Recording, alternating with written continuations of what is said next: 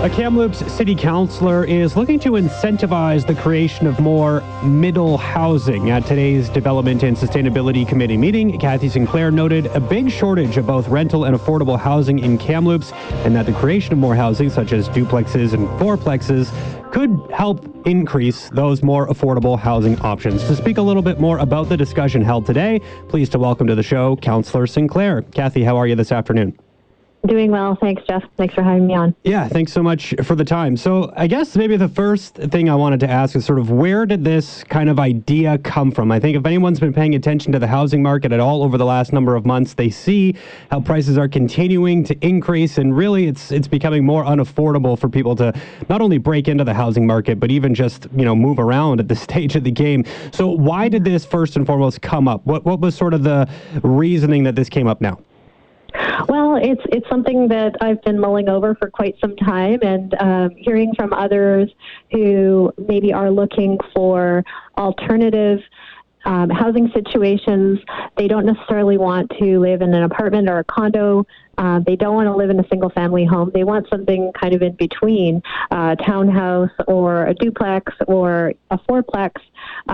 So, that's everybody from individuals to families to seniors who are looking for what is often called in planning circles the missing middle. And so I did hear from a couple of folks who are working on projects that they'd like to, for example, put in some cooperative housing, somebody who wanted to turn a large single-family lot into a fourplex, and they weren't able to find a streamlined path to go there. And so the question that I had for staff today is what do we have right now in terms of being able to put in some of those things into place, and what else could we be doing? How could we be incentivizing developers, and not just the large developers, but sort of the smaller developers who want to put in things like duplexes and fourplexes? What could we as a municipality be doing to increase the affordable housing supply? So do you think that providing some type of an incentive would really help, see more of the creation? I mean, you mentioned that, trying to get some of the other developers out there to maybe think about this kind of idea a little bit more, but maybe don't have necessarily a reason to do so, right? So this might provide a bit of a thought process to say, hey, maybe I could look at something like a duplex, a triplex, a fourplex that I wasn't thinking about before because the city now has some options to help me out in that creation. Yeah, exactly. I think it's not something that we see a ton of here, and it's sort of an out of sight, out of mind. And obviously there's still a big drive for single family housing, and I think a lot of people, they'll come here from other centers and see that a single family home is more affordable. At the same time, we are trying to meet the goals of our official community plan, and we're trying to densify. And we know that there is a very low vacancy rate for rentals. Mm-hmm. That people who are first time home buyers are having challenges getting in as the market goes up. And so how can we increase that affordable housing supply? We often think about, housing projects as the supported housing that we'll see run by social service agencies, and those are great and those are needed. But there's a big leap from going from supported housing, if that's where you're at, into private market rentals as well. And I think until we see a surplus of rental suites available, there's always going to be a big gap that needs to be filled. Yeah, no, 100% agree with that statement. Now, what was some of the, potential incentives that are being looked at? What are some of the ideas that were kind of floated about? I know there's, kind of early stages in this conversation, but what was sort of the discussion around the possible options, today? Yeah, we didn't really get into details too much in terms of possible options. Basically, our CEO, David Trowin, mentioned that there's one of two angles we could come at it from, and one is putting in incentives for developers, and the other would be putting in requirements. So some cities actually have a requirement that a certain number of housing needs to be in a certain zone, affordable, designated affordable housing. So there's those options.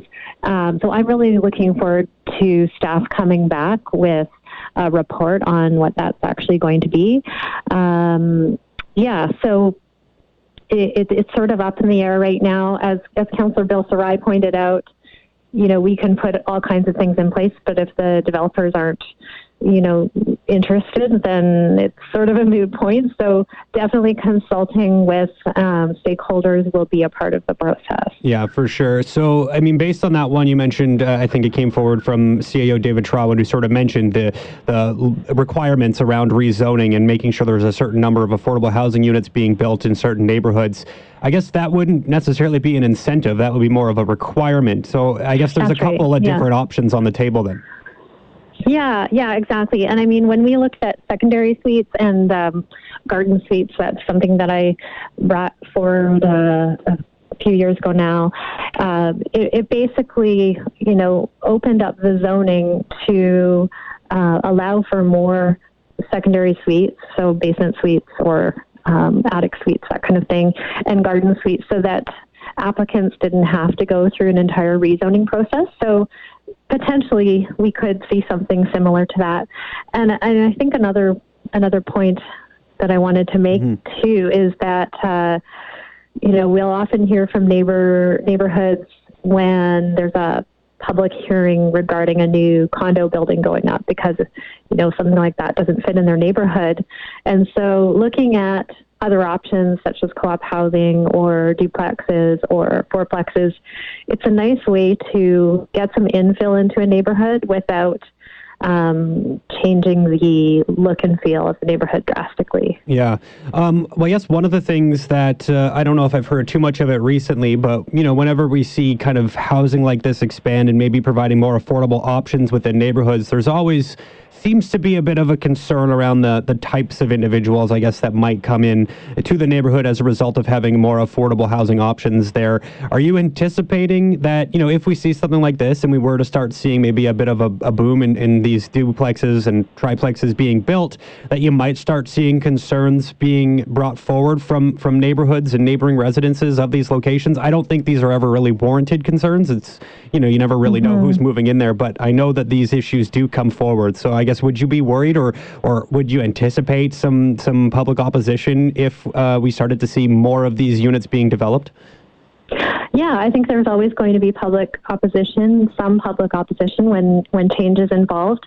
That said, I was a renter for 25 years of my adult life, and so I think any stigma against renters really needs to be checked, and people really need to consider that. A lot of people rent their entire lives, and it's a completely valid option. You've got seniors who are selling the family home and downsizing and renting. Renters are all kinds of folks, and they deserve housing just as much as anybody else does. And so we need to look at things that way, and we need to ensure that all Kamloops citizens have a place to live. Last question here for you, Kathy, but just when we're talking about this whole issue of creating more affordable housing, more rental units, things along those lines, do you fear if we don't start to see more things like this come forward and start to see some incentives being put out there to create more of this type of housing, that we will start to see Kamloops become more and more unaffordable? I mean, I know that's one of the things that's often talked about here is Kamloops, when you look at places like Kelowna or you look at a Vancouver, Kamloops is a very affordable place, right, when comparing it to those types of places, but yet we're continuing to see the cost of housing increase. And are you worried that we might start pricing people out of Kamloops if we don't start to, make some changes? Yeah, it's absolutely a concern. I think it's a concern for every city in the province, and it's not something that you can count on that Kamloops is always going to be less expensive than other BC cities, and it is a concern that I have, and we want to ensure that people can afford to live here, and affordable housing is it means you're spending less than 30% or 30% or less of your take-home income on housing. And a lot of people are spending a whole lot more than that. And that is a big concern for me. Yeah, I can tell you I'm one of those people spending more than that. And it's it'd be nice to spend less. I can say that much for sure. I think that's about all here, Kathy. I guess any idea when a report will be coming back? Well, we have called a special meeting, committee meeting to devote to this. And so my understanding will be that it will be sometime in May or June. Perfect. Well, I'll keep my eyes peeled for that, and maybe we can follow up at that time. But appreciate your conversation here today. Always like having you on the show, so we'll do it again soon. But thanks so much for this. Thanks so much. Bye now.